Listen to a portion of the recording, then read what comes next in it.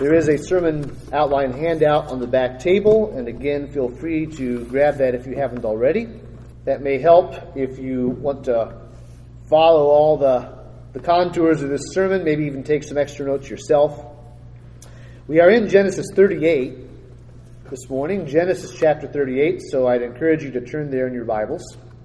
Genesis 38. In Genesis, the whole big story of Genesis, as the patriarchs, like Abraham, Isaac, and Jacob, as those patriarchs are given great and precious promises from the Lord, it becomes painfully obvious that they must inherit the promises by God's grace alone and not by their works. If this were a normal story that the world would write, usually it would extol perhaps men as heroes, hide their flaws, make it appear that they deserved what they got in the end. Not so in Genesis. Abraham, the man of faith, had many failings. Chief among them, cowardice and deceit, driven by unbelief. Isaac, the promised heir, then repeated those failings of his father. It's ironic just how exactly he repeated some of them. And he also tried to work against God's announced purpose for his own twin boys. Isaac favored profane Esau over Jacob. And then Jacob himself, of course, was a scheming deceiver. In the beginning, he was that. Furthermore, he later evidenced passivity and favoritism when he had a family, and it left his family bitter, unrestrained, and hopelessly divided. And what about Jacob's sons, these heirs of God's redemptive promises through the covenant with Abraham? What about them? Are they going to be any better? Not really. Reuben, the firstborn of Jacob and firstborn of Leah, disgraced himself and eventually lost his preeminent status because he slept with his father's concubine, Bilhah. Simeon and Levi, the next two sons of Leah, they also earned their father's disapproval because they sought vengeance through deceit, cruelty, and mass murder at Shechem. Then we first encountered Judah, the fourth son of Leah, standing out in Genesis 37, where we were last time.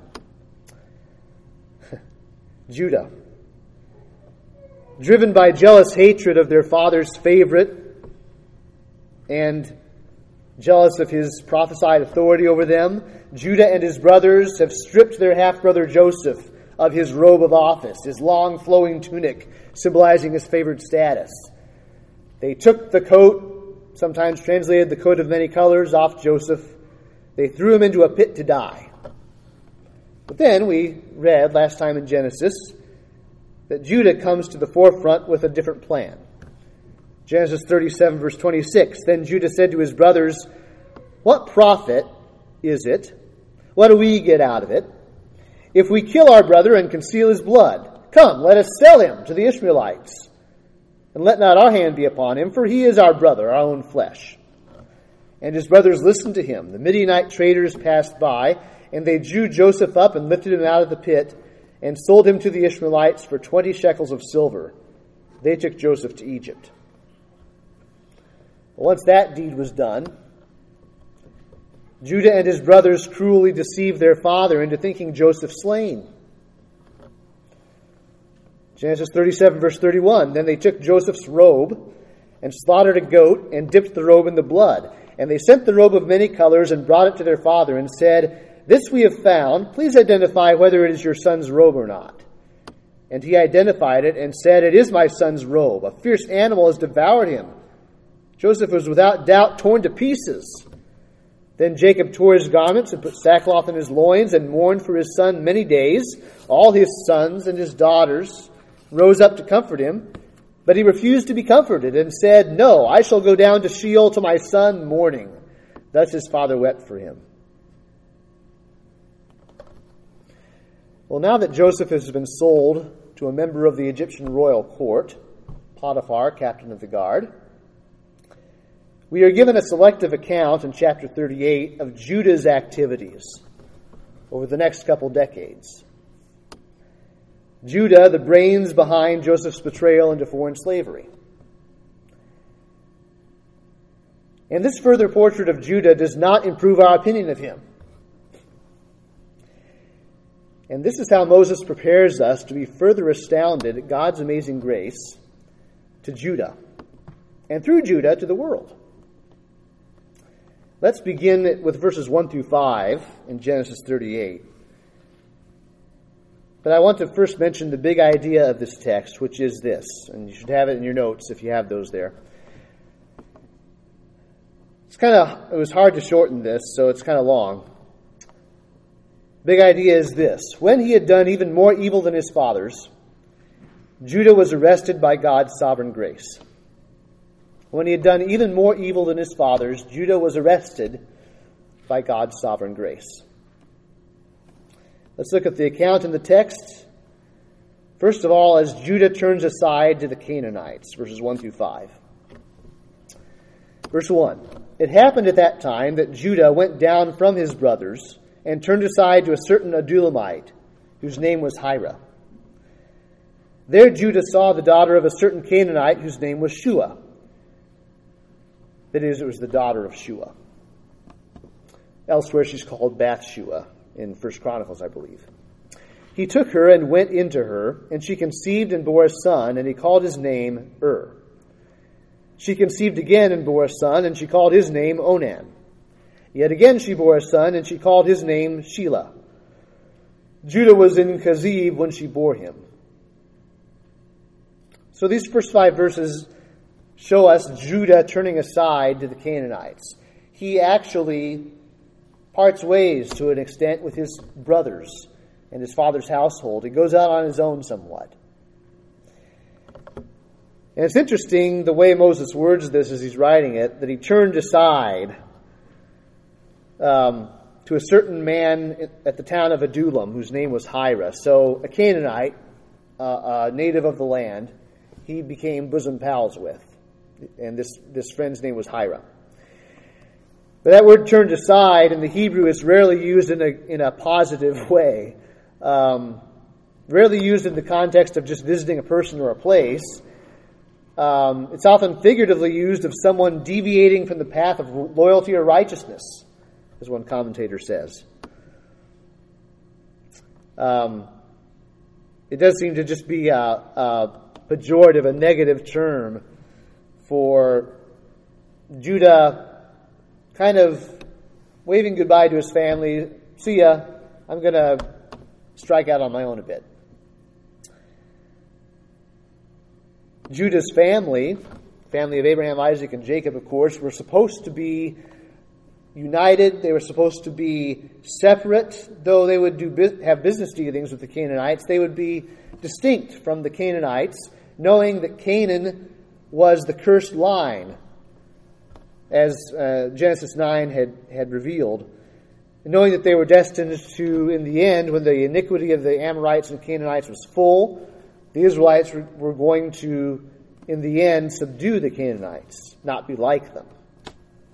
But Judah goes and pals around with them, and then he marries a Canaanite. In fact, it's also interesting, the wording here, that he saw the daughter of a certain Canaanite whose name was Shua. He took her and went into her. That's a familiar sequence of words in the Hebrew as well as the English in Genesis. It's familiar wording now in Genesis for covetousness and resulting transgression. The woman Eve saw that the tree was good for food and that it was a delight to the eyes and that the tree was to be desired to make one wise, and she took of its fruit and ate. And she also gave some to her husband who was with her, and he ate. Or Genesis 6, when man began to multiply on the face of the land and daughters were born to them, the sons of God saw that the daughters of man were attractive, and they took as their wives any they chose. Or Genesis 34. Dinah, the daughter of Leah, whom she had borne to Jacob, went out to see the women of the land, and when Shechem, the son of Hamor the Hivite, the prince of the land, saw her, he seized, or literally took her, and lay with her and humiliated her. So there's all this color that's woven into the very text to let you know this is not good. The family of Abraham, Isaac, and Jacob seems to have reached the bottom of the barrel now. Not only have Jacob's sons sold their brother into Egypt, courtesy of Midianite Ishmaelites, Abraham's lesser descendants outside the covenant. Not only have they sold their brother, engaged in human trafficking for their own flesh and blood, but now Jacob's son Judah, the brains behind that betrayal, he's acting like profane Esau. He's taking a Canaanite wife and assimilating with the cursed peoples of the land. No concern for God's covenant with great-grandfather Abraham. And just as Esau's marriages were made also without the consent of his father and mother, we hear nothing about Judah's father Israel playing any role here in this. Especially in the culture of that day, it's obvious that Judah is distancing himself from his father's household. He's not concerned with honoring his father and mother. Besides, Judah's just participated in this big charade, right? This charade of grief that drove his father into perpetual grief over Joseph's supposed death. So Israel was an old, broken man, and now the young man Judah is moving on with his life. That's the picture here. And like Samson would later do at nearby Timnah, which actually comes up later in the text, Judah simply saw a pagan girl to his liking. He saw this girl and decided she was for him. No regard to the intention of his fathers that they remain distinct from the Canaanites. So we get to verses 6 through 11. And in verses 6 through 11, the end result of what we find here is that Judah delays and ignores Tamar's rights. Who is Tamar? Well, we'll find out. It's going to be his daughter-in-law. But Judah is going to delay and ignore the rights of a woman named Tamar. But let's read why. Let's read what the context was. Verse 6. And Judah took a wife for his firstborn, and her name was Tamar. But Judah's firstborn, was wicked in the sight of the Lord, and the Lord put him to death. Then Judah said to Onan, Go into your brother's wife, and perform the duty of a brother-in-law to her, and raise up offspring for your brother. But Onan knew that the offspring would not be his. So whenever he went into his brother's wife, he would waste the semen on the ground, so as not to give offspring to his brother. And what he did was wicked in the sight of the Lord, and he put him to death also. So Judah's sons are dropping like flies. We're not told if Judah is aware of why, but they're dropping like flies in his eyes. So verse 11, Then Judah said to Tamar, his daughter-in-law, Remain a widow in your father's house. Go back to daddy's house, and in other words, I'll tell you when I'm ready for you. Till Shelah, my son, grows up. For he feared that he would die like his brothers. So Tamar went and remained in her father's house. We have a lot of things in this chapter, obviously, that are somewhat foreign to us and jarring to us culturally. But here we have levirate marriage at work. What's levirate marriage? Well, it comes from a Latin word, levir, which is a term for a husband's brother. That sort of brother-in-law. And, of course, we see it later even in the law of Moses. If a man marries a woman and dies before she bears children from him, then there's a matter of inheritance up in the air. He has no children to inherit his inheritance. So his brother has a duty then, unless there were ways sometimes of refusing, I suppose, but generally his brother had a duty to then marry his brother's widow and to raise up offspring for his brother's name, and secure his brother's inheritance in this way, through his brother's widow.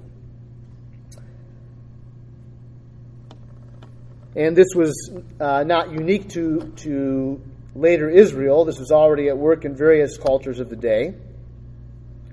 And then when this happened, the children, as a result of this union between the widow and her former husband's brother, these children would receive that share of the father's estate.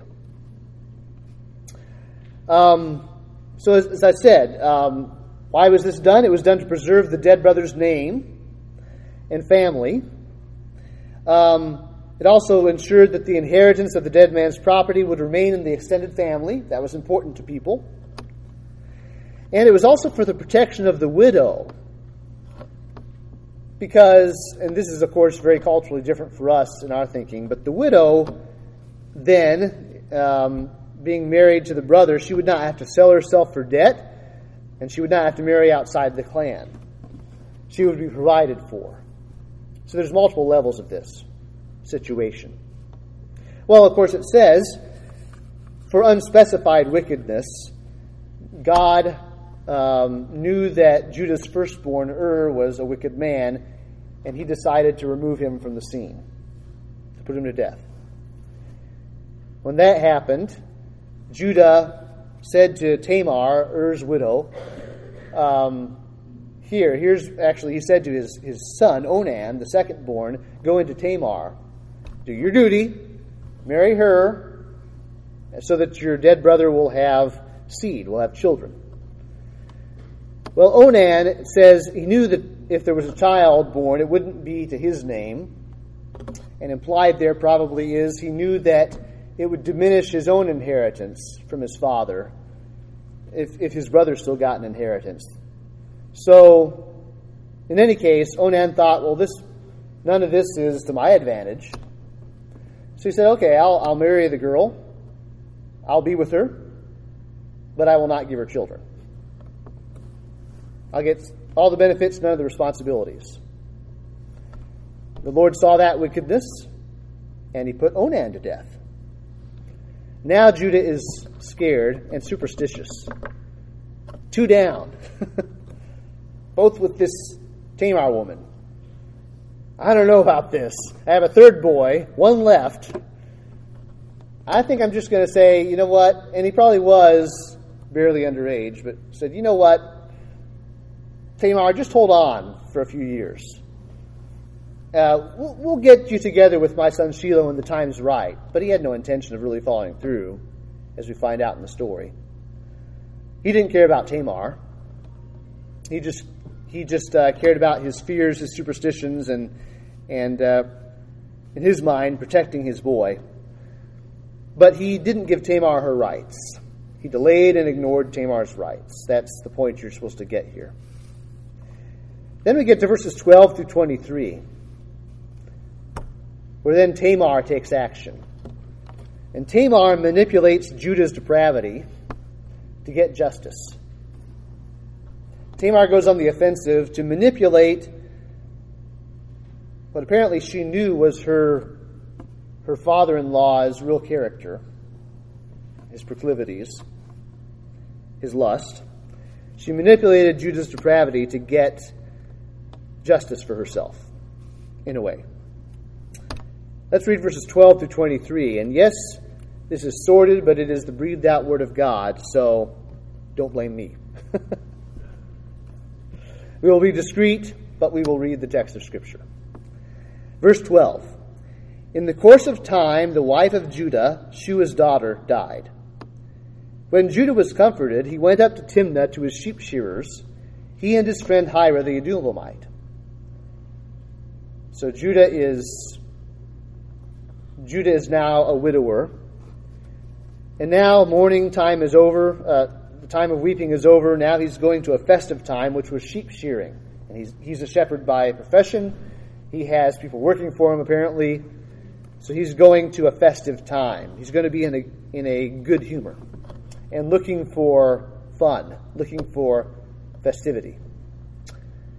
And he's with his friend, Hira the Adulamite. Verse 13, and when Tamar was told, your father-in-law is going up to Timnah to shear his sheep, she took off her widow's garments and covered herself with a veil, wrapping herself up, and sat at the entrance to Enaim, which is on the road to Timnah. For she saw that Shelah was grown up, and she had not been given to him in marriage. When Judah saw her, he thought she was a prostitute, for she had covered her face. She had a veil on. He didn't recognize her. He turned to her at the roadside and said, "Come, let me come into you," for he did not know that she was his daughter-in-law.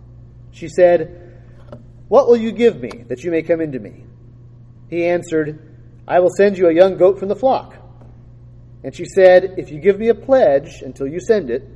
He said, "What pledge shall I give you?" She replied, notice she's being sure she has his personal identification information, his social security card, if you will, his driver's license. She says, "Your signet and your cord and your staff that is in your hand." So he gave them to her and went into her, and she conceived by him. Then she arose and went away, and taking off her veil, she put on the garments of her widowhood. When Judah sent the young goat by his friend the Adullamite to take back the pledge from the woman's hand, he did not find her. And he asked the men of the place, "Where is the cult prostitute who was at Enaim at the roadside?" And they said, "No cult prostitute has been here." So he returned to Judah and said, "I have not found her." Also the men of the place said, "No cult prostitute has been here." And Judah replied, "Let her keep the things as her own, or we shall be laughed at. You see, I sent this young goat, and you did not find her." As I said, Judah is looking for amusement, for fun, and he sees a girl, a young lady, with a veil on, can't see her face, but she looks good to him. Oh, she must be someone selling her body. So I'm going to take advantage of this. And as we saw, it's Tamar. He doesn't know it's his daughter-in-law. She wants to get pregnant by him so that she can have heirs and have an inheritance from Judah. So she very skillfully manipulates Judah's own sin. And yes, this is a sin on her part. She should have gone about getting justice in an entirely different way, but this is what she did. And remember, she apparently is a Canaanite herself. Just remember that. The idea of a cult prostitute is mentioned here, which also should remind us of the depravity of the Canaanites, because this would be temple prostitution. Women and men selling their bodies in the name of worship of the gods. Because the pagan idea was, if they engage in this ritual prostitution, then that would guarantee the fertility of their people and their land and their animals. The gods of fertility would be pleased with this. That was religion in Canaan. It's interesting, Hira actually has the guts, a Canaanite has the guts to ask fellow Canaanites, where's the cult prostitute that was around here? And it's not like something people keep hush-hush, but they just say there wasn't one here. But Judah's engaged in all this. He's neck deep in it all. One with the culture. Now, we already found out that Tamar did become pregnant through this incident. Now we come to verses 24 through 26, where Judah is caught in his hypocrisy toward Tamar. He's caught in his hypocrisy toward Tamar. Verse 24. About 3 months later, Judah was told, "Tamar, your daughter-in-law, has been immoral. Moreover, she is pregnant by immorality." Now you understand that would be viewed as a huge insult to Judah's family, her being the widow of 2 of his sons. And it would be viewed as adultery, even though her husbands were dead, and adultery towards Shelah, to whom she was supposedly promised. And there were stiff penalties in that culture. Even before the law of Moses, there were strict penalties for adultery. But Judah goes to the very harshest extent he could here. She's pregnant by immorality, and Judah said, "Bring her out and let her be burned." Burn her to death. As she was being brought out, she may have been shaking, but in a way she's cool as a cucumber here. As she was being brought out, she sent word to her father-in-law. "By the man to whom these belong, I am pregnant." And she said, "Please identify whose these are, the signet and the cord and the staff." Then Judah identified them and said, "She is more righteous than I, since I did not give her to my son Shelah." And he did not know her again. He had no ongoing immoral relationship with her.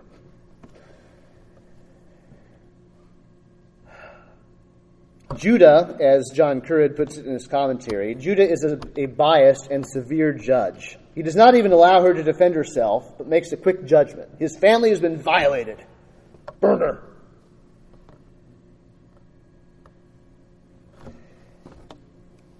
In the previous chapter, it's also interesting, Genesis 37, Judah and his brothers had sent Joseph's robe, his personal effects, to their father to examine and identify. And they cruelly deceived their father. And now, look what's happened to Judah. Tamar has deceived and outwitted Judah, finally sending him his own personal belongings to examine and identify. Little poetic justice, you might say. At least it's very interesting how it turns out. But Judah admits he doesn't try to cover up anything. Well, how can he? But still, he obviously is no longer going to have Tamar burned or put to death. But he confesses his guilt. In fact, he says, "She is more righteous than I am."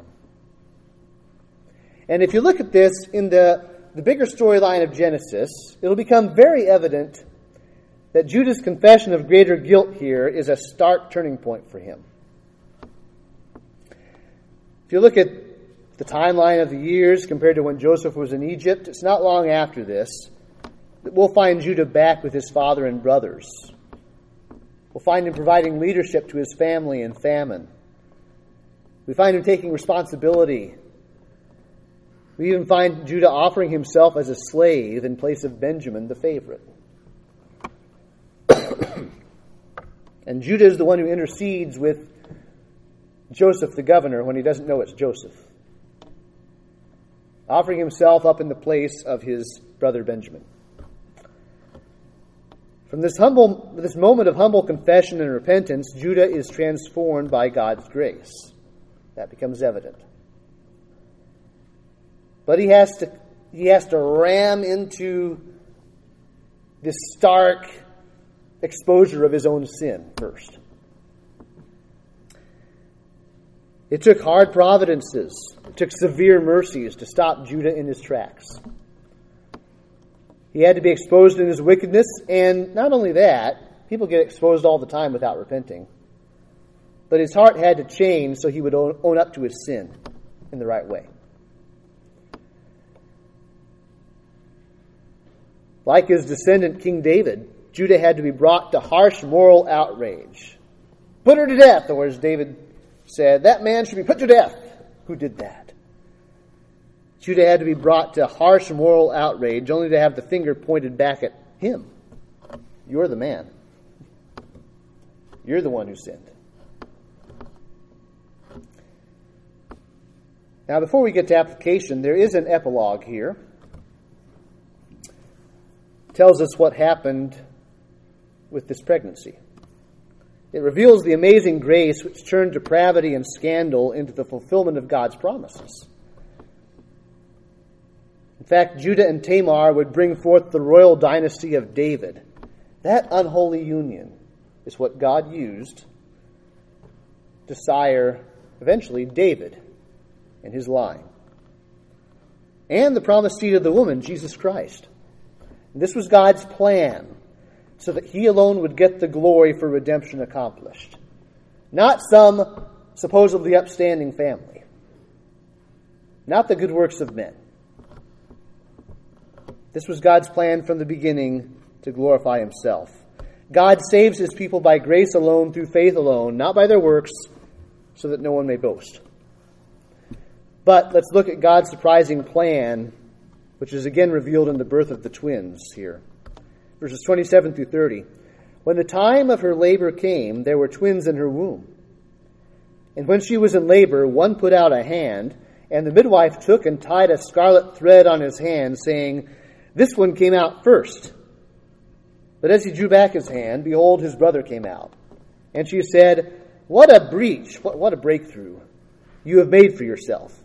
Therefore his name was called Perez. Afterward his brother came out with a scarlet thread on his hand, and his name was called Zerah. There are echoes here of the birth of two other twins, Jacob and Esau.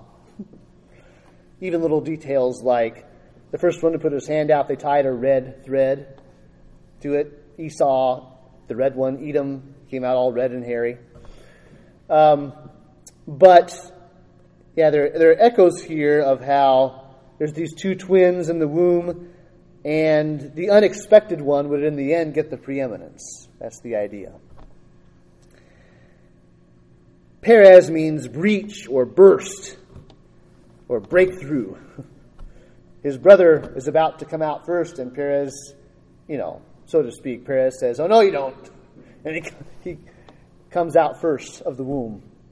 And so he's the firstborn before his twin brother, who's called Zerah, meaning to rise, to come forth, more of a natural emergence. Turn to Ruth, the book of Ruth, in your Bibles. The story of Perez lives on and is worked with. And of course, I'm not going to go through the whole story of the book of Ruth. I think many of you are familiar with that already. In Ruth, there is someone from this tribe of Judah, many centuries later, who went to sojourn in the country of Moab, outside the promised land with pagans. He and his wife and his two sons. His name was Elimelech, his wife's name was Naomi, and then his two sons married Moabite women, pagan women, one of them being Ruth. But then Elimelech and his two sons died in Moab, and the Lord brought his widow Naomi and one of the Moabite widows, Ruth, back to the land of Israel, to Bethlehem in Judah. And to make a long story short, a descendant of Judah through Perez, named Boaz, becomes the kinsman redeemer. It's not exactly the same as the levirate marriage we saw in Genesis, but Boaz is near of kin, and so he marries Ruth the widow to restore the inheritance for Ruth and for her mother-in-law, Naomi. Similar situation in some ways. But go to Ruth chapter 4, verse 9.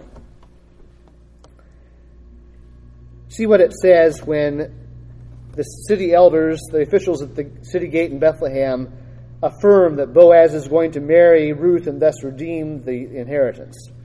Then Boaz said to the elders and all the people, "You are witnesses this day that I have bought from the hand of Naomi all that belonged to Elimelech and all that belonged to Chilion and to Mahlon.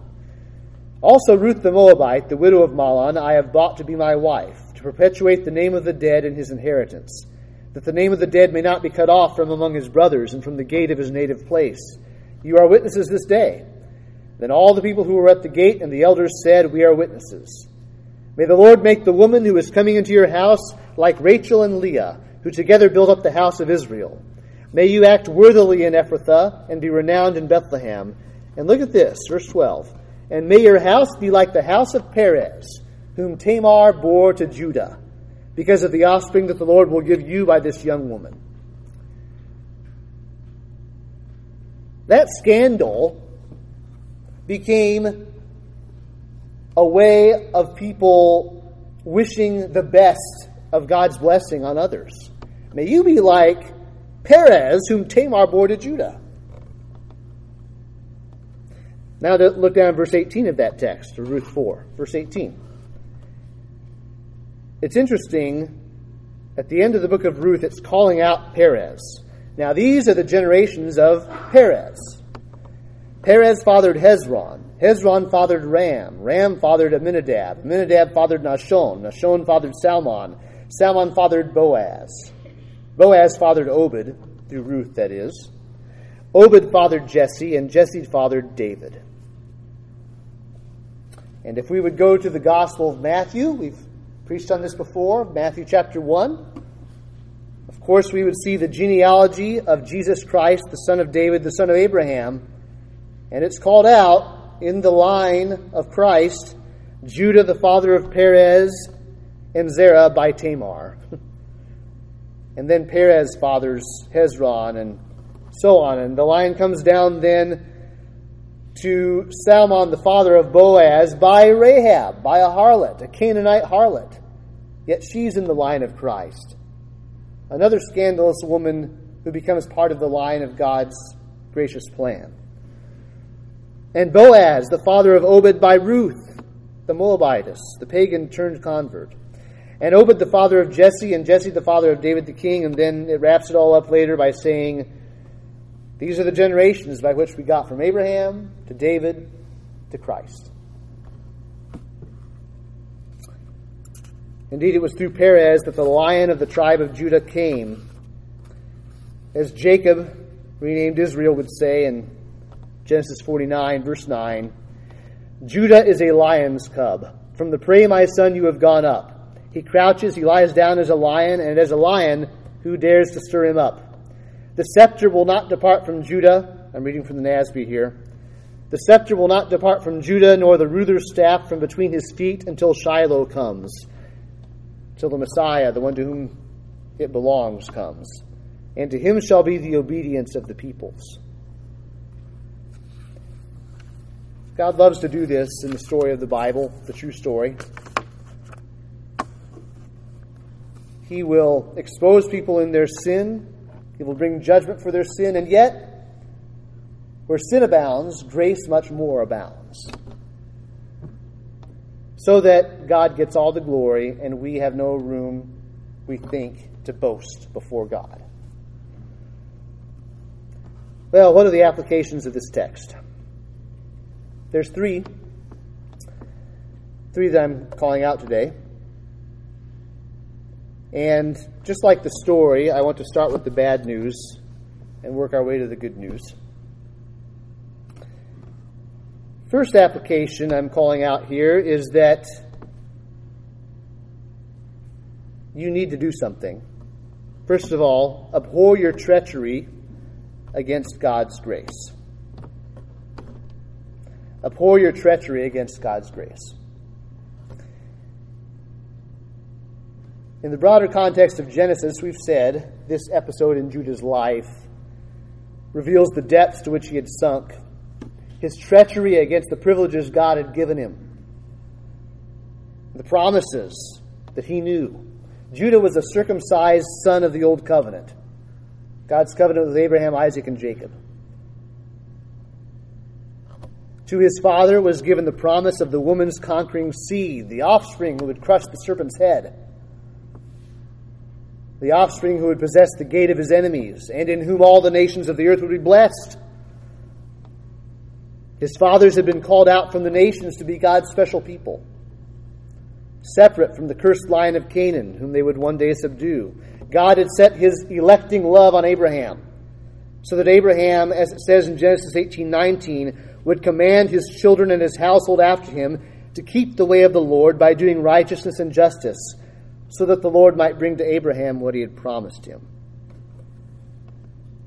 And what had Judah done as the son of Abraham, Isaac, and Jacob? He had participated in a murderous plot against his father's beloved and chosen heir. Indeed, God's prophesied ruler before whom Judah must one day bow. Then Judah had led his brothers to instead sell Joseph as a slave to the heathen, far away from the promised land. Next, he had strayed from his father's household to befriend Canaanites, to marry a Canaanite, and be seduced by Canaan's abominations. In that environment, at least two of Judah's boys grew up to be wicked men in their own right, whom God rooted out of his chosen people for that reason. Then Judah was driven by superstition to indefinitely deny Tamar her legal rights. Then his brazen lust led him to unwittingly use his daughter-in-law as a whore. And finally, he demanded the very harshest form of retribution toward Tamar for the very sort of sin that he himself had boldly indulged. just because he thought Tamar had disgraced his family and authority. I'll show her. Then it all came crashing in on him. Judah was not the offended party. He was the antagonist. He was the bad guy of the story. But he had to see that. He was the brazen offender. He was the one who had compounded his own guilt before the God of his fathers many times over. So you see Judah's treachery against God's grace to him, don't you? It's impossible to miss. Well, do you see your treachery against God's grace? What privileges and promises do you have from the Lord? How have you spitefully turned aside from those things to go your own way? How have you strayed like a stubborn sheep? Scripture says we all have. Have you heard God's gospel promises for many years, maybe even your whole life? What have you done with that promise? That all those who turn from their own way to entrust their souls to Jesus Christ have forgiveness of sins and eternal life. What have you done with it? How long have you had the Bible in your native tongue? Right on your shelf or on your device? How many faithful sermons have you heard? Some of you had sincere Christians for parents.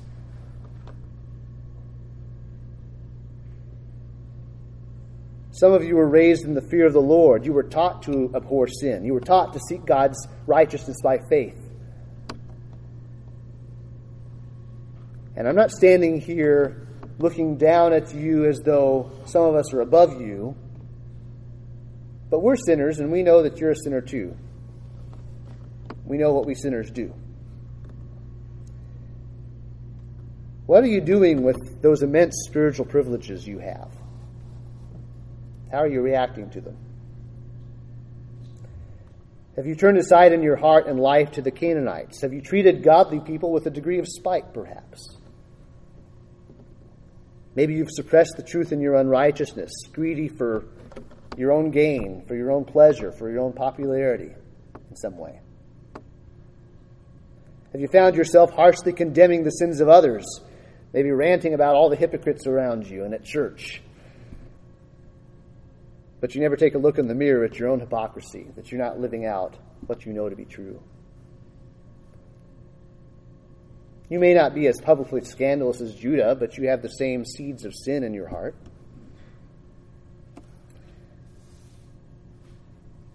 You need to see your sin, your treachery against God's grace. You need to lower your defenses, just like Judah had to. And just honestly see what you are in God's eyes. And when you see your treachery, your wickedness, you have to abhor it. Stop cherishing it and defending it. We all have rationalizations in our heads for why we do what we do. But lay that aside. Be honest with God. And once you agree with God's own abhorrence of your sin, and God loves you, but He does hate sin. Once you agree with God about that, you have to give it up. In other words, this brings us to our second application. You have to surrender your self-righteous hypocrisy. It's not just a few really bad people who are hypocrites. Every sinner is a hypocrite to some extent. That's the nature of sin. Surrender your self-righteous hypocrisy. The turning point for Judah was when he admitted that the evil outside him was surpassed by the evil inside of him. He didn't say she's righteous. He said she's more righteous than I. The woman who had taken advantage of him, deceived him, manipulated him, humiliated him, was no worse than he himself was. He surrendered his self-righteous hypocrisy. He exchanged his proud bluster and his double standards for humble repentance. What about you? Scripture, of course, speaks this way to every sinner. Romans 2, verse 1, "Therefore you have no excuse, O man, every one of you who judges. For in passing judgment on another, you condemn yourself. Because you, the judge, practice the very same things. We know that the judgment of God rightly falls on those who practice such things. Do you suppose, O man, you who judge those who practice such things, and yet do them yourself, that you will escape the judgment of God? Further down in Romans chapter 2, verse 21, Paul especially zeroes in on the Jews.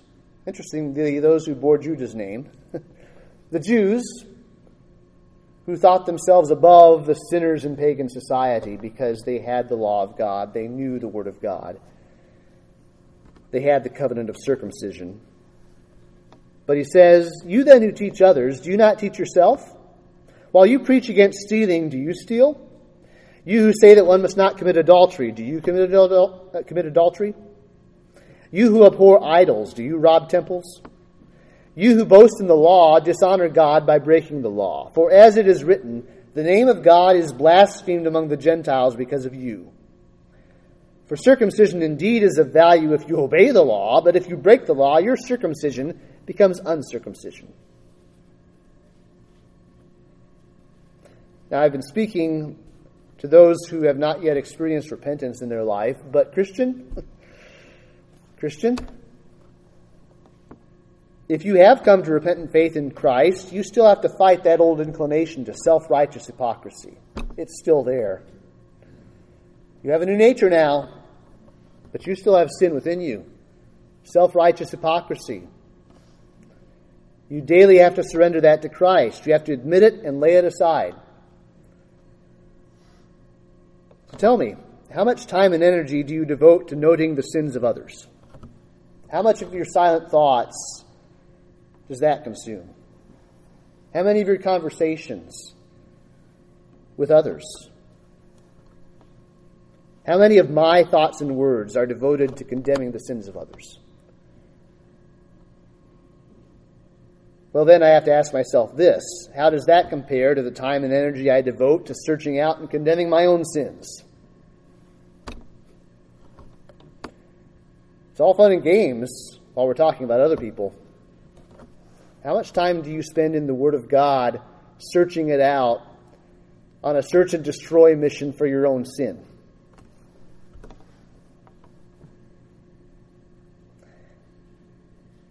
When we ask ourselves these kinds of questions, our stubborn hypocrisy is quickly exposed. And we have to say, God, be merciful to me, a sinner. Psalm 139 is very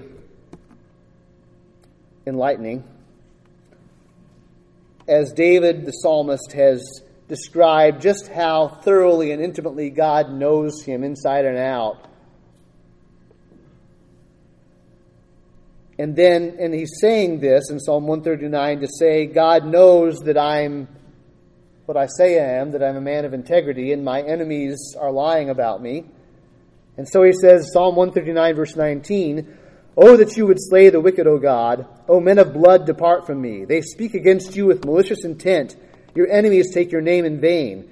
Do I not hate those who hate you, O Lord? And do I not loathe those who rise up against you? I hate them with complete hatred. I count them my enemies." So it's right, and there is a place for recognizing evil out there and calling it what it is. But listen to what he says next. He looks back inside his own heart, and he says, "Search me, O God, and know my heart. Try me and know my thoughts, and see if there be any grievous way in me, and lead me in the way everlasting."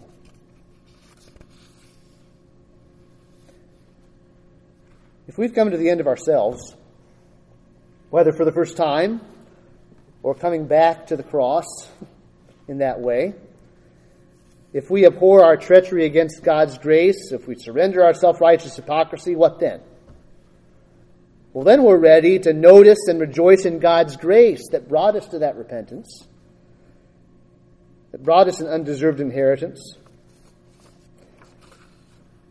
The reason God brings you to repentance, to face up to your sin, is that you can actually enjoy His unmerited favor then. God wants you to have His grace, to receive and rejoice in His grace, but you can't do that until you face your sin. That brings us to the third point of application. as we see that where sin abounds, God's grace abounds all the more. That God wounds us that he might heal us, and it's all by his free goodness, his grace that won't be thwarted by our sin. Third, we must extol God's almighty grace in our lives. Extol, lift it up, rejoice in it. In God's grace that is almighty and that will not be overcome by our sin, but that overcomes our sin. Judah's story was written down by Moses as an example for the people of Israel. Because just like Judah was treacherous to the God of the covenant, so were they. You know that if you've read the other books of Moses. And just as God's almighty grace both exposed and overcame Judah's wickedness, God's grace would do the same thing for his new covenant people. Jeremiah 31, verse 31, "Behold, the days are coming, declares the Lord, when I will make a new covenant with the house of Israel and the house of Judah. Not like the covenant that I made with their fathers on the day when I took them by the hand to bring them out of the land of Egypt, my covenant that they broke, though I was their husband, declares the Lord. For this is the covenant that I will make with the house of Israel after those days, declares the Lord. I will put my law within them, and I will write it on their hearts. And I will be their God, and they shall be my people. And no longer shall each one teach his neighbor and each his brother, saying, Know the Lord, for they shall all know me, from the least of them to the greatest, declares the Lord. For I will forgive their iniquity, and I will remember their sin no more."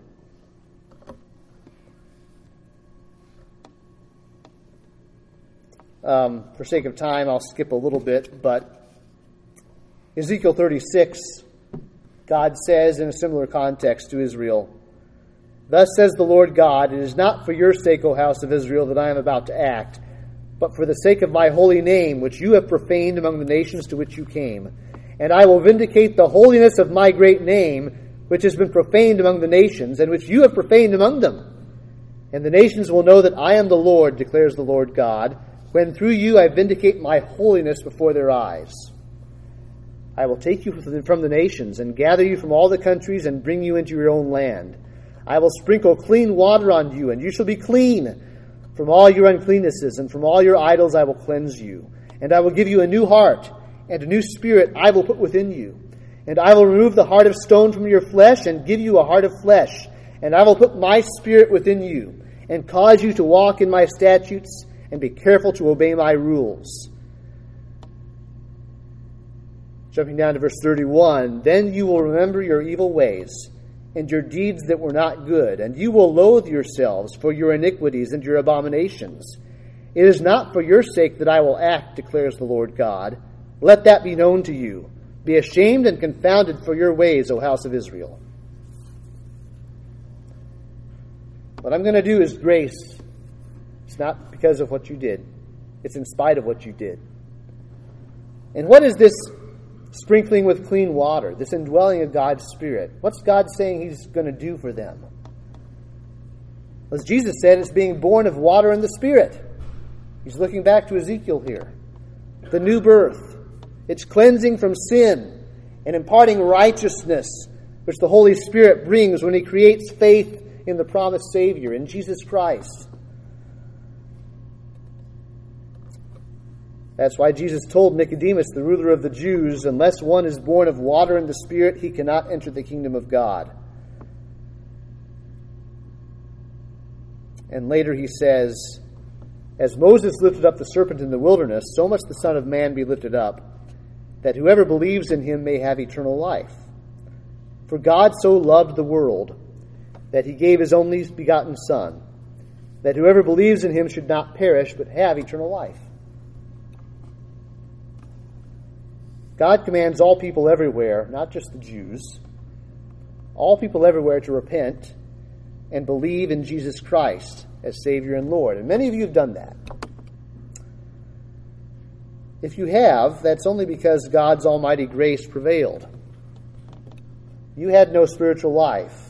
You had no inclination to trust or love God.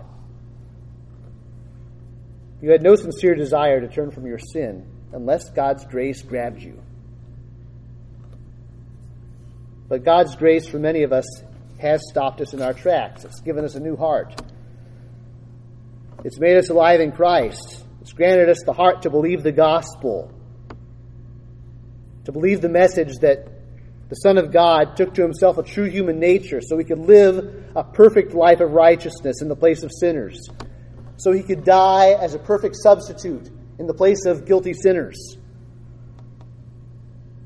so he could rise from the dead to inherit eternal life for us.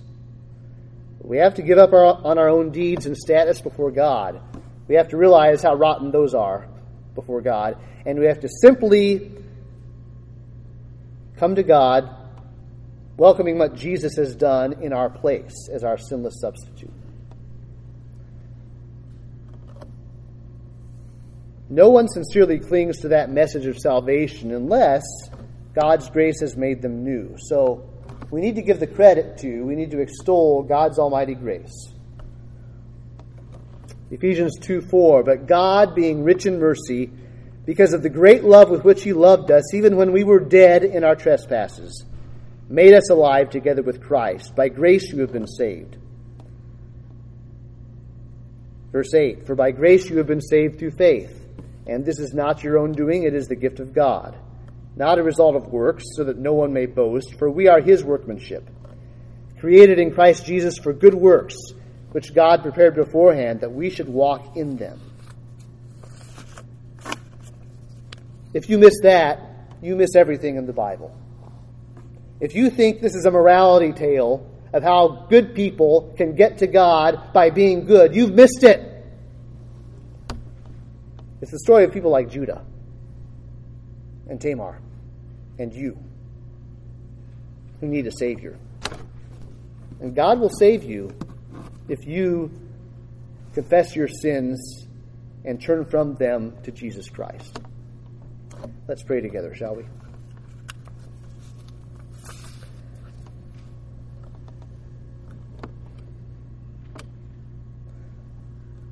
Father, thank you for your grace. None of us deserve it. Help us to search our hearts. Whether we're believers, help us to search them afresh, not in morbid introspection, but wanting your grace to do its full work in us. Lord, I do believe there are some here without Christ, and I ask that you will bring them to the end of themselves so that they can have the joy of knowing you truly, with the sin taken out of the way. Help us to have these hard truths about sin sink in, and more importantly, may the truths about your grace sink in and change our lives. We ask this in Jesus' name. Amen.